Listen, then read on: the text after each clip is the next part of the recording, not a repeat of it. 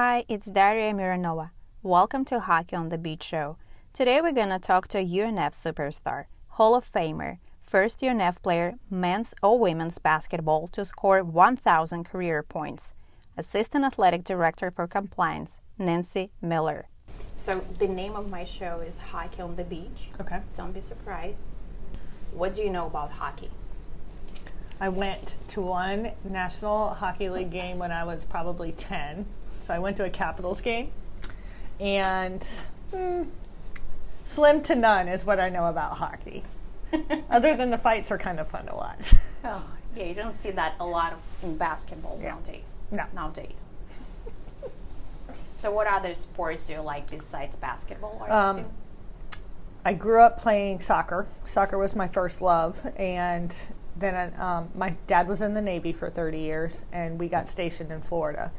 And in the 80s, Florida was behind the times for girls soccer, and there weren't any girls soccer leagues. There were only boys soccer leagues, and boys soccer teams at the high school level. So I had to stop playing soccer because we didn't have any opportunities, and I transitioned to volleyball. I was a good volleyball player and played basketball, ran a little track, but with the exception of NASCAR, I'm a huge sports fan. I'll watch any sport. ESPN is always on in my house. So I'm a sports fanatic, I guess you could say. Me too. Do you play exercise right now? Yes, I just ran the Donna Hicken half marathon this past Sunday. So I'm an avid runner and work out probably 6 days a week. Go to 4 or 5 spin classes. Now at my age, I need to do more strength training than I do. At 25, you mean? At 25, yes, at 25, right. And I need to get more into strength training. So that's my next goal. It's just why? Because when you get into middle age, 25, okay. Right? Your muscle tone starts to go, and I'm seeing that. So I need to just split up the cardio a little bit and do more strength training. What's your favorite part about basketball? Let's go back to basketball. Go back to basketball. Yeah. The pace of the sport. Hockey has pace. Hockey has pace. It's constant motion, constant movement, scoring. When I played basketball, I loved to score the ball. I didn't like defense so much, and the pace is fun. How was your transition from being a player to coach to broadcaster to athletic boss? Well, athletic boss. I coached here for 19 years, and before that I played here. And when I was finishing my athletic career as a student athlete, I was planning on going to law school. And then at the end of my athletic career, I sort of had an identity crisis, and I wasn't ready to be done with sports. And I decided to stay here and get my master's degree in public administration, and had an opportunity to be a graduate assistant coach for 2 years. And then the assistant coach at that time transitioned out of college athletics, and I was able to slide into a full-time assistant coaching position. So that was that transition. And then in 2015, after coaching for 20 years here, my head coach was fired, and I was still an assistant. And when your head coach gets fired in college athletic or any sports team, the assistant staff go along with it. So I had the opportunity to decide what I wanted to do with the remainder of my career, and I love college athletics. I love working at in higher education, and there was a position opening here in administration for me, and it's really a natural fit. I'm a good administrator. I love working with the student athletes. That's why I come to work every day, and I love the community we have, my coworkers and colleagues. They make it fun to come to work every day and really build this Division I program that we're so proud of. What about the emotional part? That's what I care about. The emotional part. What do you want to know about the emotional part? How hard was that for you to forget that you're a player and become become a coach? Yeah. Well, you're still involved in the sport, and You're just doing it at a different level. So your whole existence isn't wound up in how much playing time you're getting and how many points you're scoring. Now it's really about the wins and the losses and providing your student athletes with a really good competitive experience. So when I was coaching for those 20 years, really the best memories that I have, there's some cool games that we had, and we went to the NCAA tournament twice, but it's really the relationships I built with those student athletes. I still have kids call me that played for me 25 years ago now, they are married, they have children, successful careers, their mothers, wives, all those things. And so the personal relationships are what's the long-standing impact for me and the most rewarding when I reflect back on my coaching career. Have you ever considered of becoming a professional athlete? No. No? Why not? No. I like this level. I like that student athletes who are here are doing it because they're good at their sport, but also to get their education. And education is first and foremost the most important thing to me when I talk to recruits and student athletes. It's what you're going to do the rest of your life. What you do here is going to prepare you for your next 40-year career. And so that's what's most important to me. See, that's so interesting. It's like even considering where I was born, the sports treat differently. It's like you're 3-5 years old and everybody treats you like you're a professional. That's all you have in life. Well, you don't have the university level athletics. True. Like the NCAA. Yeah. No one cares about that anymore. Yeah, education is so important. Yeah. How much did the game evolve over years? Like, what do you see? Oh, that's a good question. Well, from opportunities when I was growing up to play professionally were non-existent. When I graduated from college, 95, 96, that's when the WNBA started. So that's when professional doors really opened up for American women to pursue professional sports careers in basketball in the States.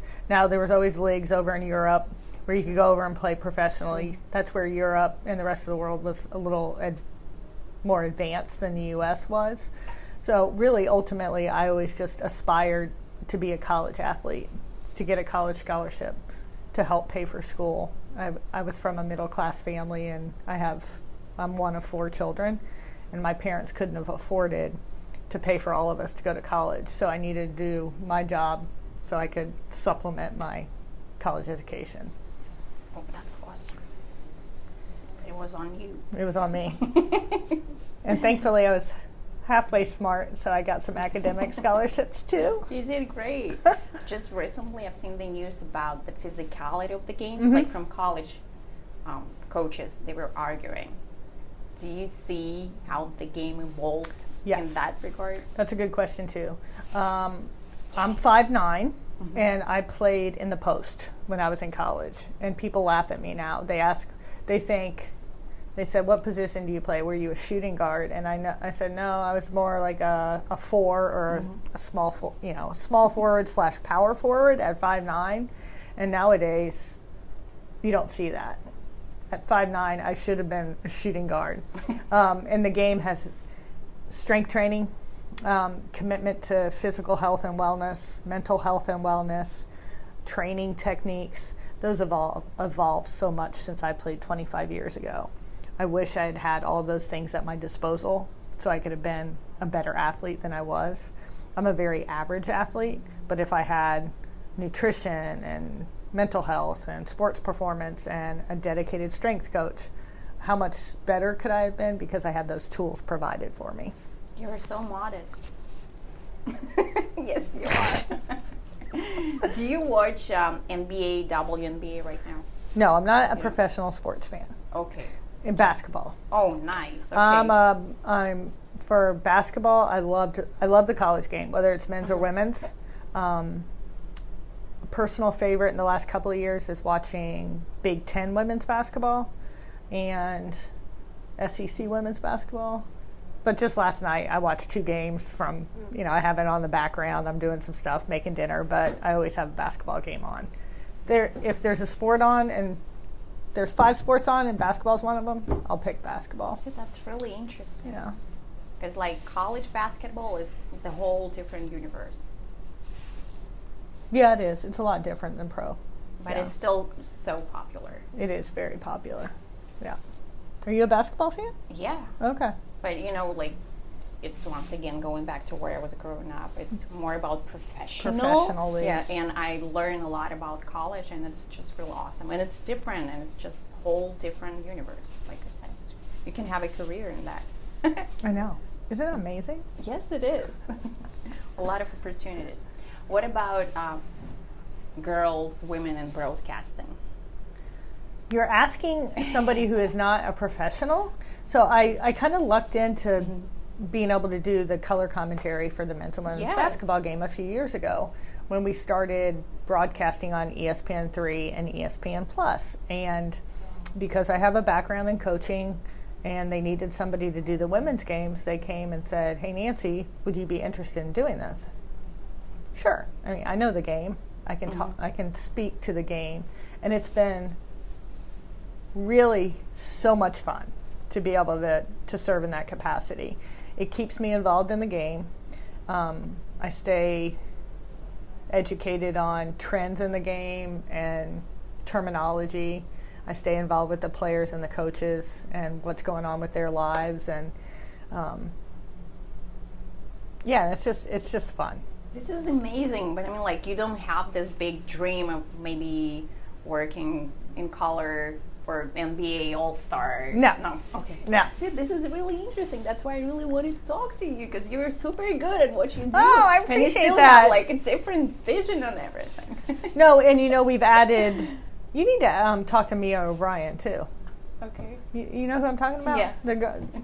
Because she's a professional, and that's what she has aspired to do. And I just think it's fun, and it's kind of my side hustle and my side gig, and it's just cool. Do you have a favorite athlete or maybe someone who inspires you? Going back when I was growing up, I don't know if this will surprise you, but that was the height of women's tennis. When I was growing up was Martina Navratilova, Steffi Graf, Gabriela Sabatini, and I grew up just watching them dominate the women's USTA.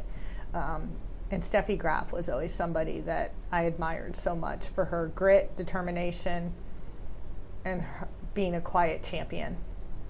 I really appreciate athletes who let their talent and their skill speak for them. I've never been a fan of somebody who's real demonstrative and is all about them. And Steffi Graf always was so poised and thoughtful and hardworking and just that quiet champion. I've always admired her. But it's harder to do that nowadays. You think? Yeah, because it's like I don't know, everything depends on the way media portrays. On your brand. Yeah, it's like no, that's right. Yeah. Because social media didn't exist back when she played. You're right. So maybe it was much easier. Probably. That's a good point. What's your advice to students who want to succeed in college and in athletic field in college? So for broadcasting purposes, or just everything? Or being a student athlete, or student athlete, broadcasting, just everything. Just what's your vision on that? I think when I talk to recruits, and I speak to a lot of recruits and their families, your college experience is made up of 3 different parts of you as a person. It's the student, the athlete, and the person. And if one of those isn't functioning as well as it could be, or one of those parts of you as a person isn't as happy as they possibly could be, you're not going to get the most out of your college experience, and the coach that recruited you is not going to get the most out of your experience. So I want you to be happy as a student, pursuing what you're passionate about academically.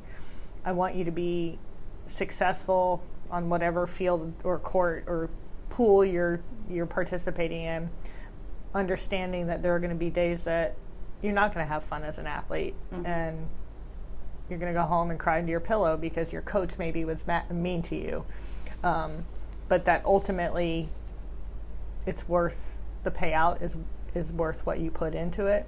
And then as a person, that you also have that balance, that you dedicate a lot of hard work and time to your career as a student and an athlete, but that you spend time developing yourself as a person. So hopefully you're taking advantage of what UNF has to offer you from like career services and academic support, and that you're also being a kid, going to the beach, going to the movies, going to the clubs, doing whatever is fun for you outside the sport and your hard work in the classroom. You got to carve out time for fun stuff, or it's just going to be all grinding, and nobody wants to do that, because then nothing becomes fun. Wow. I'm almost crying. Get out of here. No, that's true. Tell me more about what is it? I'm not sure the proper name. Anyways, I've been at the campus a few days ago, and I've seen the doggies. The campus canines. And I know you have something to do. I have a golden retriever named Hooper, basketball specific. She is 7.5, and when I was in a hospital visiting my dad for a surgery years ago, I saw a therapy dog at the Mayo Clinic, and I thought, how neat a program is that? You know, dogs walking around, people pet them, and they instantaneously feel better. And then when I got my dog, she trained for 3 years. I was very intentional. I wanted her to become a therapy dog. So we trained for 3 years to get her to the point where she became certified. And we joined the Mayo Clinic Caring Canines program. And we've done that since 2018. And then I met a faculty member, Dr. Carlene Taylor, in the College of Health, who also had a therapy dog. And we thought together how great a program that Mayo Clinic had, could we translate it to UNF? And how much of a benefit that would be for students who are stressed, homesick, going through mental health issues, and just needed some animal therapy.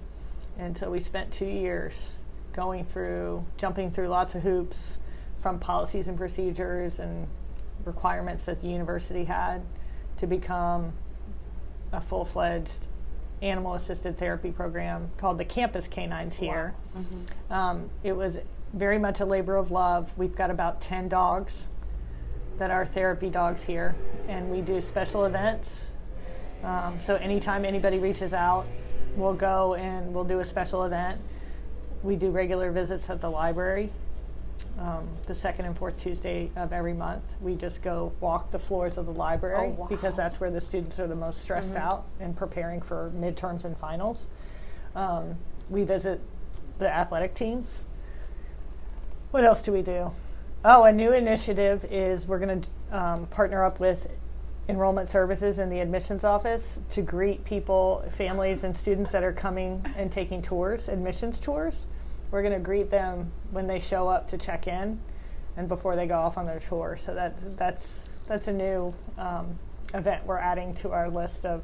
But we've become very popular, and we're the only dedicated animal-assisted therapy program in the country at the university level. Wow. Everybody else will do special events like Pause Your Stress, where they come in once a year or once a semester, but we're on campus and we're embedded in the campus community. It's really fun. Wow. How can we, UNF students, help, or are we just supposed to? You're just supposed to come and be happy and love on the dogs. We did an event yesterday called Fresh Check Day. It was sort of it's called Fresh Check Day, to just take a pulse on your mental health and wellness and how you feel. So you go to different booths, and we were one of the booths. So yeah, we're popular. We're amazing. Not popular. The dogs. Yes, you are. The dogs are popular. And the dogs too. Yeah. Well, I guess thank you for your time. You're that welcome. was amazing. You're a superstar once again. Thank you so much. Yeah, even more, even brighter now. Gosh. Thank you, Nancy. You're welcome. Thanks for your time. Thanks for listening. Stay tuned.